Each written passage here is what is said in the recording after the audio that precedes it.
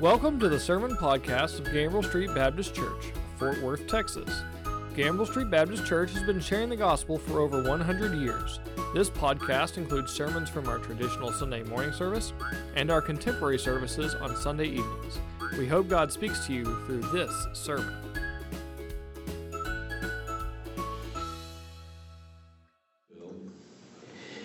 So, question I've got for you as we talk about being sealed with a pledge tonight from Ephesians, the first chapter. We're looking at our identity in Christ. And we come down to the passage where it's the last of those blessings in that first section that we have in our identity in Christ. Let me ask you a question about how safe did we feel?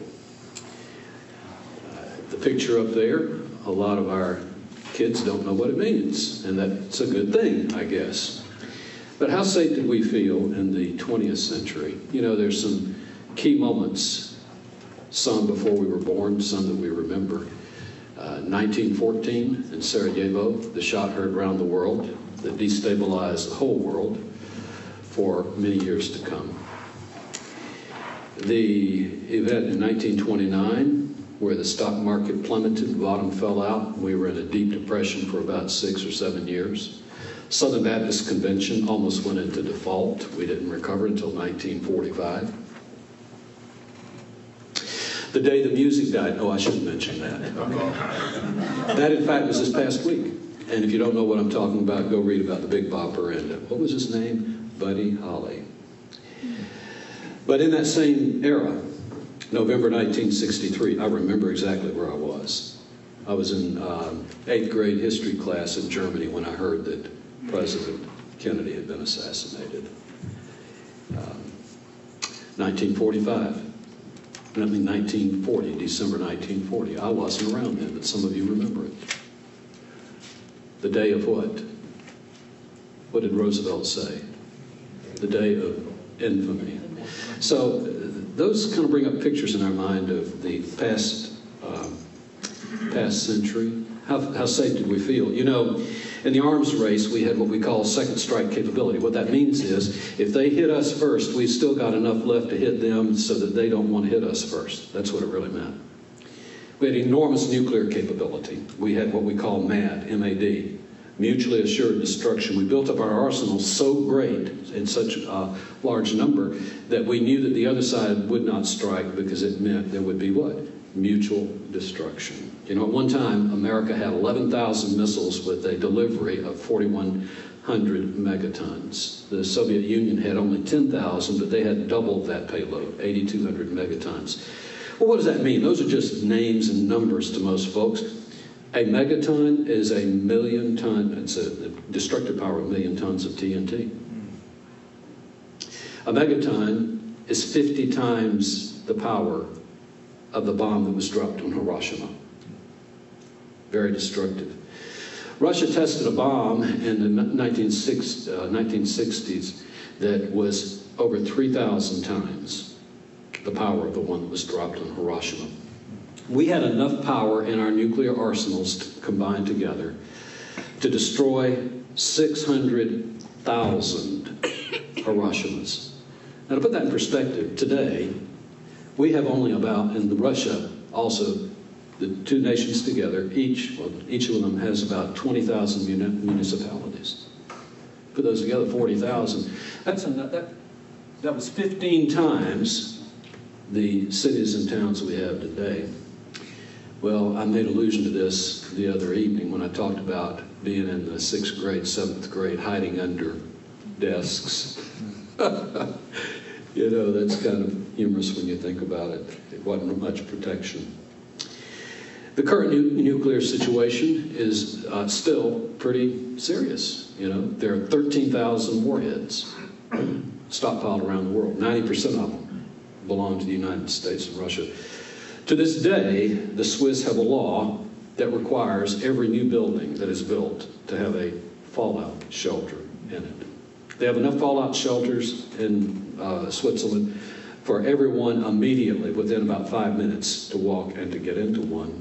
And you know, the thing that's a little disconcerting is, even though we've been through disarmament, We live in just as dangerous a world. We've gone from 5 nuclear powers that have warheads to how many? 9. And one of them is North Korea. And I make no bones about it. I consider North Korea a rogue state. Not everybody agrees with me. But there are other states that are seeking nuclear power. And the disconcerting thing about it is we also have terrorists. If a terrorist group were to take over a rogue state that had nuclear power, can you imagine the hostage situation we would find ourselves in? So nuclear destruction isn't number 1 on the list in our minds, but it ought to be something that we should be concerned about controlling. So what are the top 10 fears of Americans today? A recent poll was taken, interestingly enough, at the very top. Wow. Corrupt government officials. Wow. Yeah, that used to be something that's those guys. They've got the corrupt officials. And I'm not saying that we do. I'm just saying this is a fear in Americans' minds. And of course, the possibility of a loved one dying or getting a terminal disease or becoming seriously ill. Recently, you can understand why it's risen to number 3 on the list, civil unrest, the pandemic, financial collapse, 2008. I'll mention that in just a moment. Number 6, cyber terrorism. Number 7, biological warfare. It's interesting, it's replaced nuclear warfare in that place. Mass shootings and hate crimes. Do you have enough money for retirement? And how about those medical bills, high medical bills? I think there are 4 real threats that most of us have seen recently that come to mind as we think about, do we really live in a stable world? You know, the defining moment for this generation in the 21st century wasn't Pearl Harbor, it wasn't the shooting of Kennedy, it was what? 9/11. 9/11. It's hard to believe that that's been over 20 years ago. COVID, 400 million people have been infected, almost 6 million have died. The economy, financial stability. You know, in 2007 to 2009, if you had money in the stock market and you decided to pull it out because you got scared, you did it at the wrong time. You need to wait it out because most people's portfolios dropped 50%. Dow fell 60%. Financial stability, cybersecurity. In 2020, there's an organization that officially registers complaints about vulnerabilities to cyber terrorism, and there were almost 19,000 complaints registered in 2020. Are you safe at your computer? Is our government safe at its computers? Identity theft. 33% of Americans have suffered identity theft to the tune of over $50 billion. Well, that doesn't sound like a lot when you're looking at $1 trillion economy, but you know, that means that probably the average person has been thieved to the tune of about $50,000. It's pretty significant. 15 million Americans every year, 1 every 14 seconds. And then healthcare and medical bills. We spend about $4 trillion in America on healthcare now. And they expect in the next 4 or 5 years it's going to jump to $6 trillion. That's about $18,000 per person. And of course, the concern that we have is, do I have enough money myself to pay the deductible? And if you're not insured, heaven forbid, it costs over $5,000 a day for a hospital stay. 1 in 4 Americans has trouble paying his or her hospital bills, and 1 out of 3 Americans puts off some kind of serious surgery or treatment because they don't have the money. So it begs the question, after a fairly long introduction, how safe did we feel? How safe do we feel? And where do we find our security? That's the question. And that's the question that is answered in these 2 verses in Ephesians.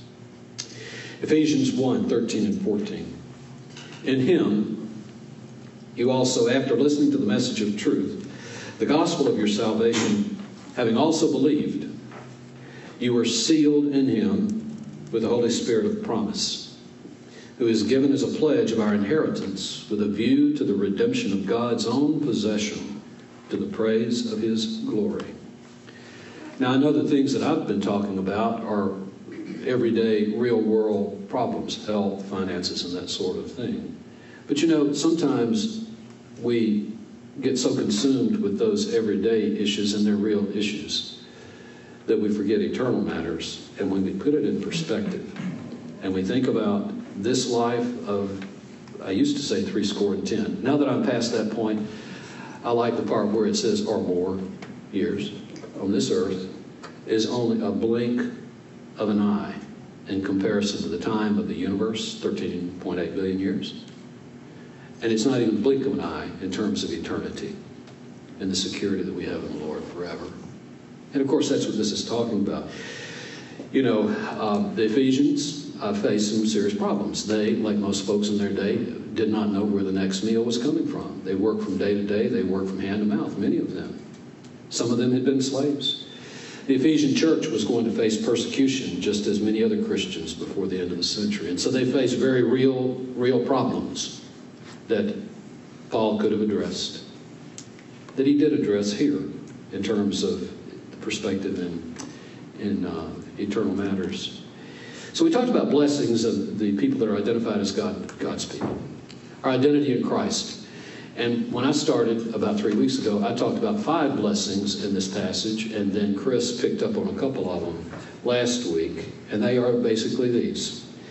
And we come to the 5th one. The first one was that God's people, their identity is found in that they are holy because they are chosen before the foundation of the world to be what? Holy, to be blameless. Secondly, a second blessing of that identity is that we're family. We have a family identity. We have a spiritual DNA. That is, we are predestined for what? Adoption. Those that are chosen are predestined for adoption into God's family. And then we talked last week about having been rescued, redeemed and forgiven in verse number 7. And then Chris also talked about being heirs. Once again, predestined to heirship, predestined for an inheritance in verse number 11. So those 4 blessings lead us to the last one that wraps things up tonight, and that is that we're secure. Even in an unsafe world, an insecure world, we know this one thing: we are secure because we have been sealed with the Spirit who is a pledge. We've been sealed with a pledge. So tonight, the outline goes something like this. In verse number 13a, that is the first part of the verse, we see that we are safe in Christ. We're safe in Christ. So do you feel safe? Sometimes we don't feel safe, but we know from Scripture that in eternal ways we are truly safe in Christ. And in fact, He watches over us day by day, and He walks with us day by day as well. In 13b, in the last part of that verse, we see secondly that we are secure in the Holy Spirit. We're safe in Christ, we're secure in the Holy Spirit. And then finally, in verse number 14, this is all sealed with an assurance that comes from the Holy Spirit that has sealed us with His pledge. We're assured, and we have assurance. Blessed assurance. Not only is Jesus mine, but blessed assurance, we have the pledge of the Holy Spirit that gives us assurance. So let's take a look at those 3 points. First of all, we are safe in Christ. In Him, you also, after listening to the message of truth, the gospel of your salvation, having also believed. It's important. That begins with 2 things. It begins and ends with 2 things that are connected. In Him, we have also believed. And that's the key. The condition for this safety in Christ is the condition. That is the thing that we perform, the condition that we perform in order to be saved. And there is a condition. Salvation is by grace, and it's unconditional in this respect. He offers it unconditionally, but there's a condition that goes along with that. For by grace you're saved what? Through faith. The condition there we find in Ephesians 2 is faith, and we find it is the same here. The condition for safety is faith. It begins with listening. You know, it's not just enough to hear the gospel. Hearing is necessary. There's no question about that. It's hearing the gospel is necessary to be saved. Paul tells us this in Romans. How shall they call upon the one that they have not believed in? And how shall they believe in the one whom they have not, what? Heard about. So we have to hear the gospel, but hearing is not enough. Now it's interesting that Paul uses here the same word for listening here, akuo. But it means more than just to hear here. It means to hear with understanding. We have to be careful with our grammatical approach to the Greek language. Ask Joe and others. You know, it's not always this way, but one of the patterns in Greek language is this. Usually when you've got this word hearing with a genitive, that is a possessive sense, it usually means to hear, but you don't necessarily understand. Not always. But when it's used with the accusative, it almost always means not just to hear something, but to hear it with understanding. And that is the way it is used here. That's why it's translated by most modern versions as listening. You have listened. That means that you have heard it, you have understood it, and you've understood it in a way that it leads to action. And the action is found at the end of the first part of this verse. The action is believing.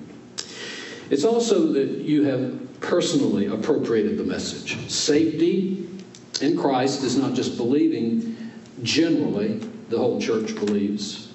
Generally, Christians believe. But you and I personally appropriate that. It's not enough just to follow the witness of others.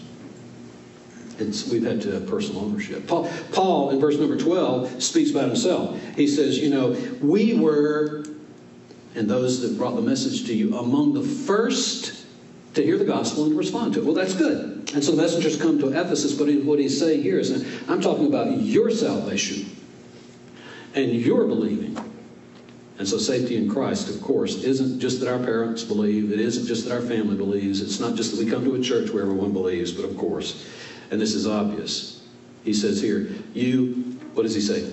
Also believed in verse number 13. So the condition is faith, and it's personal faith. The means of this safety is the gospel of salvation. It's your salvation, but it's also the gospel of salvation. And not to get too technical with the grammar, it can have about 5 different meanings.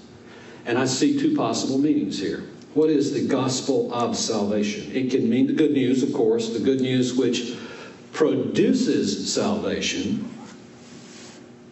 It can also mean the good news that is salvation. So which is it? I think yes. I think it's both. I think both are perfectly appropriate applications grammatically. You see, this is the gospel that produces your salvation, and it is the gospel that is salvation. It produces a salvation by doing what? It's the good news of Jesus Christ that has been revealed to us. We hear that, we listen, we understand, and we respond in faith. It is salvation. It's not just that message that brings salvation. Jesus Christ went about in his early ministry preaching the good news. What was it? The kingdom of God is at hand. Repent and believe the good news. So that's the message. But the gospel itself is salvation. Romans 1 puts it this way. We read it earlier today. Right. For I am not ashamed of the gospel of Jesus Christ. It what? Now, the verb is implied here, but it's very powerful, even its implication. For I am not ashamed of the gospel of Christ, for it is. It doesn't just deliver, it is the power of God unto salvation to everyone who believes, to the Jew first, and then to the Greek. For in it the righteousness of God was revealed from what? Faith to faith, as it is written, the just shall live by faith. We don't read that passage only on Reformation Day, okay? Although we read it then. So it is this gospel of salvation that produces salvation, and it is salvation, and it is equated with the what? The message of truth. Well, what is this message of truth? I think it's a couple of things. Number one, it is a message that was produced by Christ. And who applies the message of truth? The Holy Spirit. So it is produced by Christ, this message of truth. How so? Well, the word there is the word of truth. The logos of the aletheia. The logos of truth. Oh, and you know what I'm going to say. Jesus Christ is what? The Word. So he is the Word that produced the truth. And he is the logos. He is the one that created it all. So he is the one that produces it. It is embodied in him. It comes from the logos. It's the word of truth, who is Jesus Christ. I am the way, the what? The truth, and the life. But it's applied by the Holy Spirit, because He, we know from John the 14th chapter, we said it this morning in closing. John the 14th chapter says, I am going to send you a helper. Don't worry, I'm not going to abandon you like orphans. I'm going to send you a helper. And then it's interesting. You know, we typically speak of the Holy Spirit being the paraclete, and He is, and the comforter, and we emphasize that exhortation and encouragement and comfort and strength. But here He calls Him the Holy Spirit. He calls the Spirit the what? The Spirit of truth. So you see, the message of truth is applied by the Spirit of truth. And as we said this morning in closing in John 16, then He says, and this Spirit of truth is going to reveal all truth to you. So this gospel is a message that is produced by the truth that is Jesus Christ. It is applied by the Holy Spirit, who is the Spirit of truth. And the goal of it all is to what? To be, and it begins this way. You have believed in Him. And once again, this is a phrase that runs through Ephesians about 10 or 11 times. But the idea proliferates in Ephesians. When you take in the Lord, in Christ, in Him, it is one of the main themes of Ephesians, to be in Christ. Just look at chapter 1 very quickly. Look at verse 1. We are faithful where? In Christ Jesus. Verse number 3. We have spiritual blessings where? In Christ. Where is He? Noah mentioned just a moment ago, isn't it interesting that He is at the right hand of God the Father Almighty at His throne, and He is doing what? He is making intercession. He's also guarding this inheritance that we have. Verse number 4. We are chosen before the foundation where? In Christ. Verse number 6. Grace is freely bestowed in the agapetos. The what? The beloved. Verse number 7. We have the redemption and forgiveness in Him. Verse number 9, God purposed His kind intention, not just to us, yes, it is to us, but He purposed His kind intention of election in Him. And I've told you my understanding of that. I believe Christ is the elect and we are in Him. In verse number 10, everything is summed up where? In Christ. Verse number 10 and 11, we have an inheritance that is predestined in Him. Verse number 12, we put our hope in Christ. Verse number 13, we come to it. Because we have believed in Him. Later in verse 13, we're going to see in a moment, we're sealed in Him. And then before the chapter ends in verse number 15, we have a reputation by which we are known.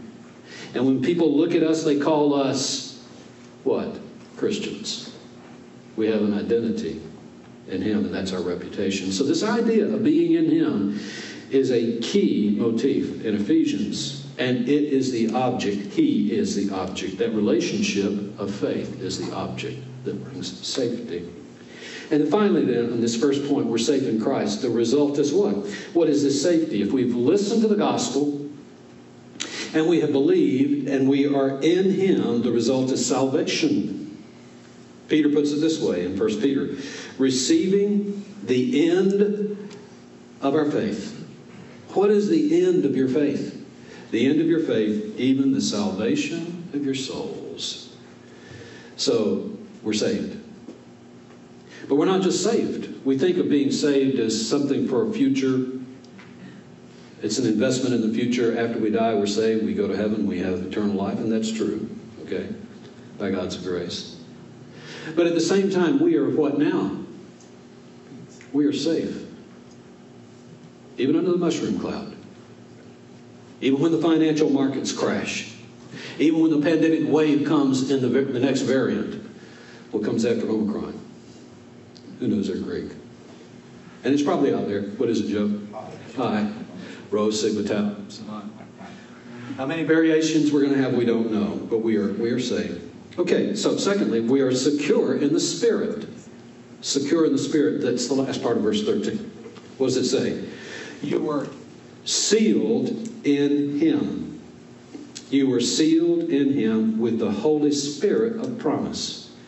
There's a parallel passage, which, interestingly enough, Noah, you read, didn't you? Yes. And why did you do that?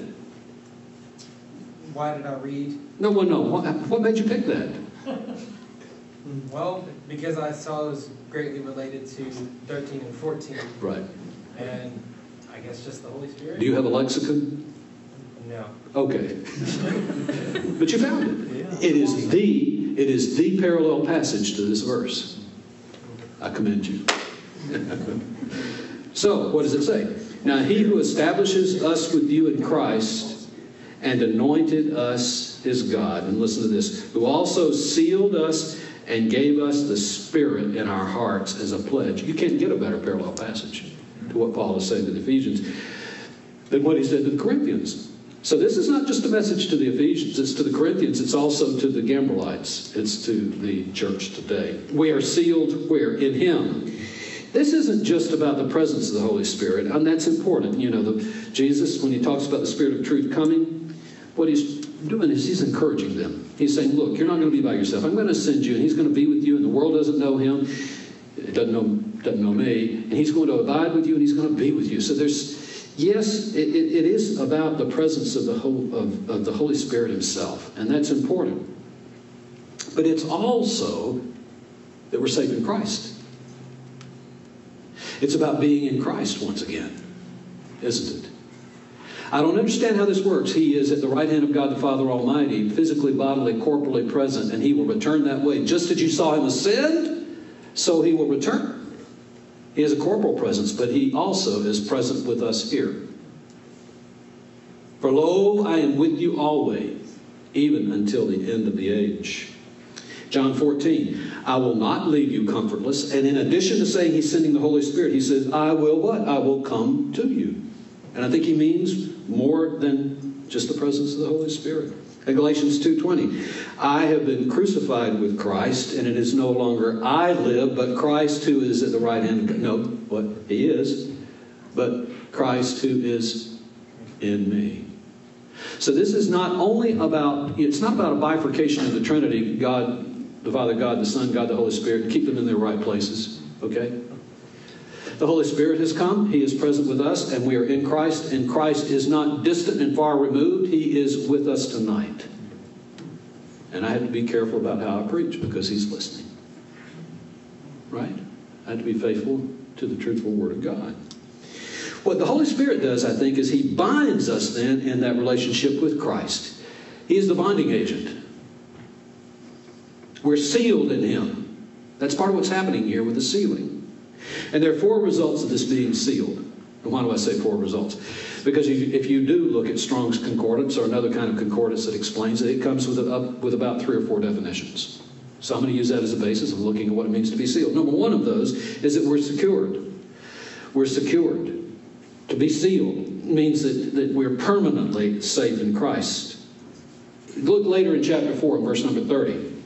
And it says, we are sealed not just in this lifetime, but we are sealed unto the day of redemption. So we're permanently secure. Secondly, we're hidden. You know, when you put something in an envelope, King put something in an envelope maybe, and then closed the flap of the envelope, or whatever, a scroll, and put a seal on it, it was closed. So could anybody see what was in that document or in that envelope until the seal was broken? No. There's this idea of being hidden under the seal as well. And we are. We are hidden where? Just as it says that they put a seal on the tomb of Jesus Christ and he was hidden behind that rock. Just as it says someday the depths of hell, the bottomless pit, is going to be sealed. It's going to be closed. Maybe that's not a good analogy when I talk about being hidden. That's not where we're going to be hidden. We are going to be hidden where? In Christ. In Christ. How do I know? Colossians 3:3. For you died, and your life is now. Even now, your life is hidden with Christ in God. Wow. And it brings up this image that Jesus talks about in John when he talks about being secure. You are in my hand, and I am in whose hand? I am in the Father's hand. You see, in that respect, we're hidden in him. We're secure eternally, we're hidden in Christ, and we are marked. That's another thing that seals do. The Father set his seal upon his Son. He marked him. This is my Son whom I love. With him I am what? Well pleased. This is my Son whom I love. Mount of Transfiguration. Do what? Listen to him. You see, so he put his mark upon his Son. Revelation 7 says that we will have his mark upon us. The servants of God will be sealed with his mark on their what? Foreheads. Now I know that's metaphorical, but it clearly does mean that God knows who is his own. The Lord knows and sees those who are his own. This seal has marked us as being his. 2 Timothy 2, he tells his disciple, the firm foundation of God stands having this seal. And what is the seal? The Lord knows those who are his. You have been marked, and he knows who you are. And hopefully the world knows who you are because you give evidence of it, even though you're hidden in Christ. And then finally, we're authenticated. We're validated. John heard Jesus' testimony, and when he heard that testimony, he said, what? I know what's happening. I know what it meant when I saw the dove descend upon him and not depart. I know that God is faithful and true. And what language did John use? And he said, I'm telling you this, I set my seal on that. It's a pretty bold statement for John to make. For John to say, I put the seal on this statement that God is faithful and true. But those are the words of the Holy Spirit through John. So in that sense, what we have is the authentication of the message of God. Well, we're also authenticated the same way. You see, we are validated that in fact we're God's children. Our identity, we talked about being part of the family of God. I said this 2 weeks ago. How do we know that? What authenticates that? What validates that? What makes us sure that we are God's children? His Spirit bears witness to our spirit. You see, there is the seal of the Spirit, that we are his children. And if so, we are what? Heirs. And if we're heirs, we're what? We're joint heirs with Christ. So then we come down to the Spirit of promise. The Spirit of promise in this verse. The word here means literally to make a promise. It can mean that. It can mean to make an announcement. I promise. This is my promise. Promise is the verb. This is my promise is the noun. But when I do that, I make an announcement. I'm promising this to you. And that's what can be happening here. It can also mean the promised object. I promise this, and then when I receive it, I say, I have received the promise. It can be the object. Or it can be the agent. It can be the one that is the promiser. He is the promise. Take a look at it. First of all, the Holy Spirit announces. Does the Holy Spirit announce the will and the ways of God? Yes. And in so doing, he announces, he is the Holy Spirit of promise. He announces the promises of God. For he tells us God's will and God's ways. And in that will and way, he gives us the gospel. And he tells us about the promise in 1 Corinthians, the 2nd chapter. For to us God revealed them through the Spirit of promise. For the Spirit searches all things, even the depths of God. And now we have received not the spirit of the world, but the Spirit who is from God, so that we may know the things that are freely given to us by God. Those things that are freely given to us by God are the fulfillment of his promises, and it is the Holy Spirit that announces those. So he's a spirit of promise in as much as we know the things that are promised by God because we read them in his word. And who is the author of that word? God through the Holy Spirit. Announcement. The Holy Spirit is also the Spirit of promise. He is the object, in a way. He is the promise. Oh, no. Jesus is the promise. Well, Jesus is the promise, but the Holy Spirit is the promise too. How do I know? Because Jesus said so. Jesus said to his disciples that he was going to, in Luke 24, to send the promise of his Father to the disciples. Now that's Luke 24. That's the very end of Luke. What's he talking about? He picks the story back up in Acts, and that promise is fulfilled. The promise of the Father is none other than the person of the Holy Spirit. And he says, you stay in Jerusalem until you receive it. The Holy Spirit is the promise of God. Jesus told his disciples to wait in Acts 1 until the promise of the Father arrived. And it's the Holy Spirit. And friends, for Jesus, the Holy Spirit was the Spirit of promise. That's amazing. It says that he received from the Father in Acts 2. Go look it up at Pentecost. It says that Jesus had received the promise of the Father, and then he poured it out. You know, there's a lot of debate between the Eastern Orthodox Church and the Roman Orthodox Church about the procession of the Holy Spirit. The Eastern Church says the Holy Spirit came only from the Father. The Western Church says it came from the Father and the Son. I believe it comes from the Father through the Son because of this passage. He received the Holy Spirit from the Father and he poured it out. There it is. It's the promise of the Father. So the Holy Spirit not only announces as the promise, he also is the promise, and the Holy Spirit is the agent of promise. He fulfills God's promise of salvation. How does he do it? How do we come to know the Lord? We're first convicted of our sin by whom? Holy Spirit. And then redemption is applied to us. Salvation is applied to us when we call upon the name of the Lord and we're saved. In Acts 2, what shall we do? We then call upon him, we believe in him, and we're baptized. And then what happens? We receive the Holy Spirit. He delivers the gift of redemption. He is the agent. He is the agent of promise because he is the one that equips the church, empowers the church, and emboldens the church. He is the agent of the promise because he then gives us confidence, as we will see in verse 14 in just a moment, through the assurance of salvation. So this Spirit of promise, he does many things. And then we find, finally, that we're eternally secure in the Triune Godhead through this process in the last part of verse 13. You see, the promises of God originate with whom? In the Trinity. Where did the promises of God originate? With the Father. Who secured those promises? Through his shed blood. Jesus Christ. And who applies them? The Holy Spirit. You see, that says something to us.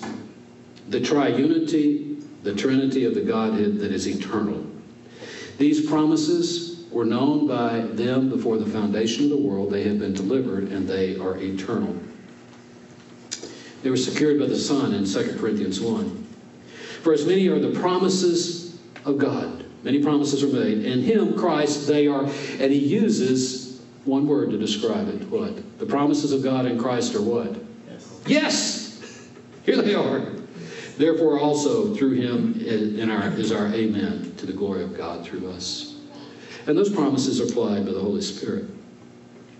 I said that was the last thing in this verse. There's one other thing. These promises are covenantal. They're not contractual. We don't earn them. We don't deserve them. They're part of God's covenant where he freely gives us to them based on his promise. There's condition. But they're covenantal, and what does this mean? In the covenant, nothing should be taken for granted. You know, we talk about assurance, blessed assurance. We talk about being certain, and that's great. But sometimes, folks, assurance and certainty can lead to our taking these things for granted. You know what I mean? It can almost lead to a kind of arrogance. Well, I know I'm saved, you know.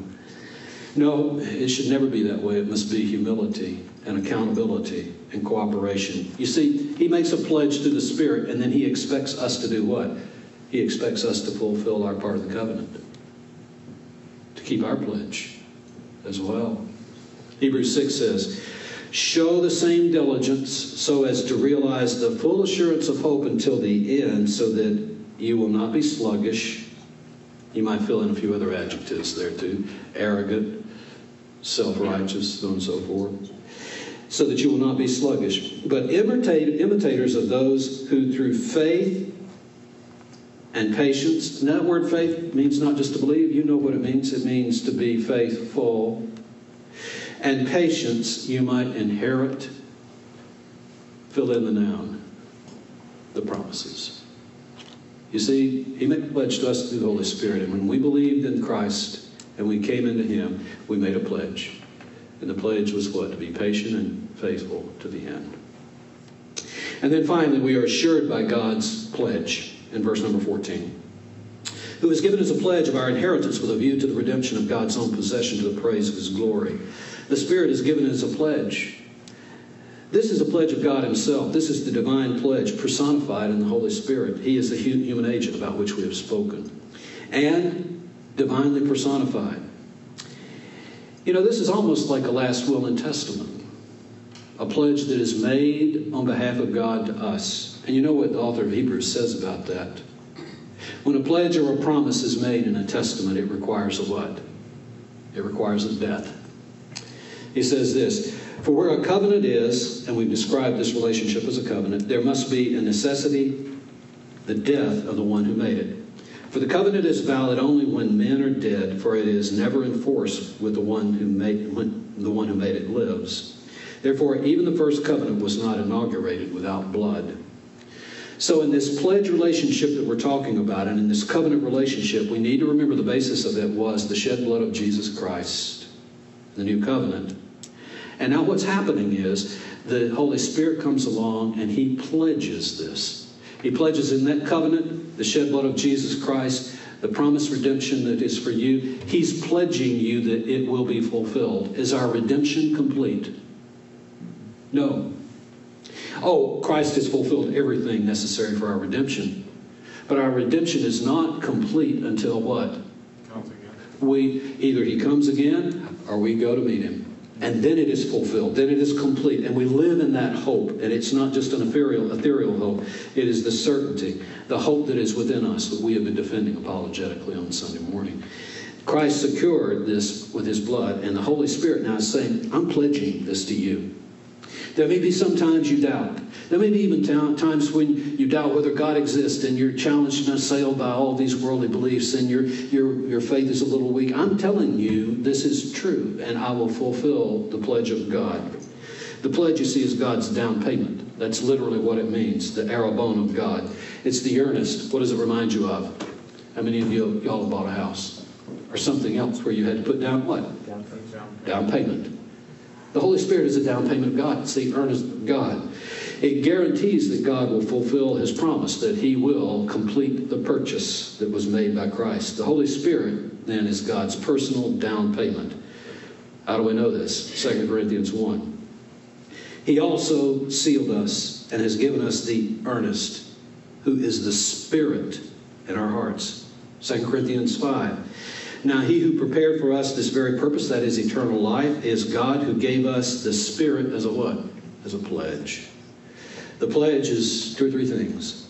The pledge is about an inheritance, it's about redemption, and it's about God's own possession. The inheritance. Last three things. Our inheritance in this verse. Our inheritance is, if we are in Christ, our inheritance is secured in heavenly places in Christ. And Peter tells us it's imperishable, it's undefiled, it's unfading, it's reserved in heaven. And this inheritance, then, is the promise of heirship to us because we are joint heirs with Christ. We are, in fact, Abraham's seed, he tells us in Galatians. Now, you stop and think about that. That's a pretty remarkable promise for Paul to make to the Ephesians. The Ephesians were Gentile pagans. And here Paul is telling them, now you have become what? Abraham's seed. Amazing. Remarkable. And sometimes we take this for granted. Most of us are Gentiles. And we take it for granted. The initial the promise of God initially came through Israel, of course, for all nations. But what a great privilege it is for us to have this. Think about it. Out of the billions and billions and billions of people that have ever lived on the face of this planet, how many have lived? Some demographers say that probably about 15 billion people have lived on this planet. Probably about as many lived before that are living now. So how many? Out of billions and billions and billions of people. What a privilege it is for us to be God's children. Not something that we're arrogant about. As a matter of fact, we don't want to be the only one of God's children. He wants us to go out and share the message so that all might be saved. But think about it. Go back to this morning's sermon. Is it accidental or intentional? It was intentional. And this passage says it's intentional. For we have been chosen before the foundation of the world because God knew that we would be in Christ. Predestined. It's a predestined inheritance in verse number 11.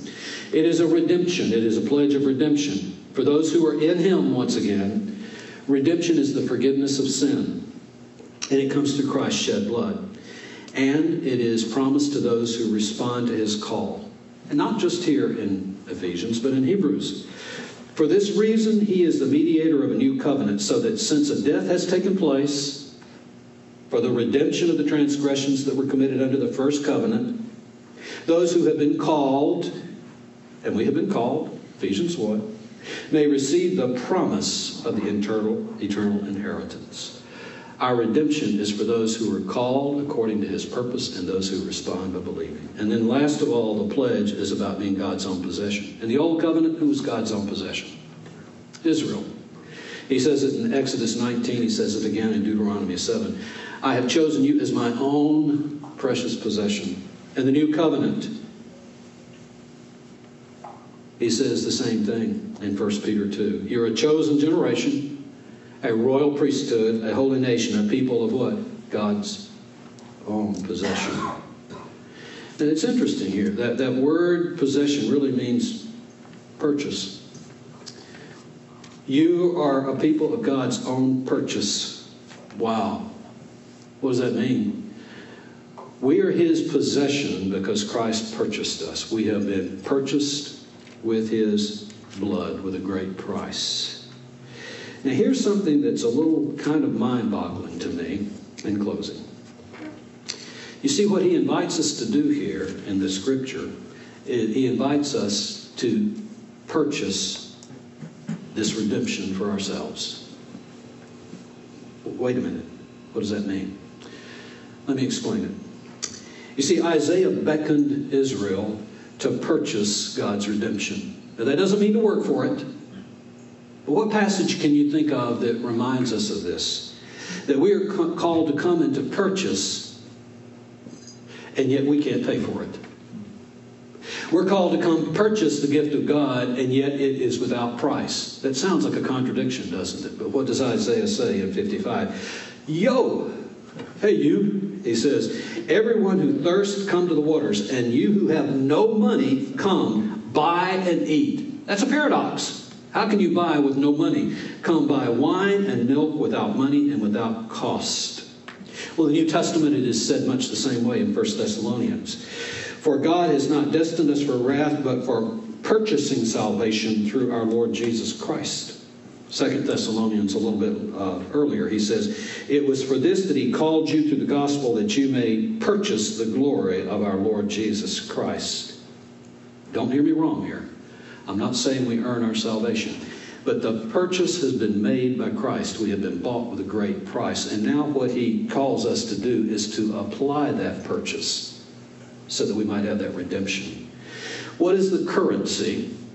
What is the money in God's kingdom that applies that free gift? Faith. You see, the monetary commodity, the currency of God's kingdom is faith. I think this is what it means here when it says that he is a pledge then of what? He is a pledge to be God's own purchase, his own possession. When we believe then, Hebrews 10, but we are not of those who shrink back to destruction, but of those who have faith to the purchasing of the soul. We know that there's no merit in us, that we might be able to buy it with our own riches. But we do what? We believe in the riches of Christ, and it is applied through whom? The Holy Spirit, who pledges that he will do it. So what is this pledge made by the Holy Spirit? If we trust in God, we become his own possession. If we believe in Christ, we are found in him. We will apply this redemption from sin and death by believing, and through the shed blood of Jesus Christ, he purchases, and it is applied to us. And it grants us an inheritance that is eternal. And we become joint heirs with Christ. What a great promise. How safe do you feel? I don't know what the stock market's going to do tomorrow. And I don't know whether Russia is going to invade the Ukraine. We do not know what tomorrow holds. But we know this with certainty. The redemption that we have and the gift of eternal life through Jesus Christ our Lord is certain, it is secure, and the Holy Spirit that lives in us whenever we have doubts and questions, friends. And we all do. The answer is very clear. We pray to God the Father Jesus Christ intercedes for us, right, Noah? Right. And the Holy Spirit then, who dwells in us, will reassure us. He abides with us, and he will make that pledge certain and secure.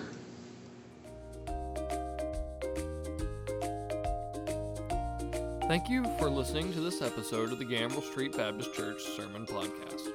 If you have questions, we would love to speak with you. Please call 817-926-1785 to speak with a minister. If you live in or will be traveling to the Fort Worth area, we would love to have you visit.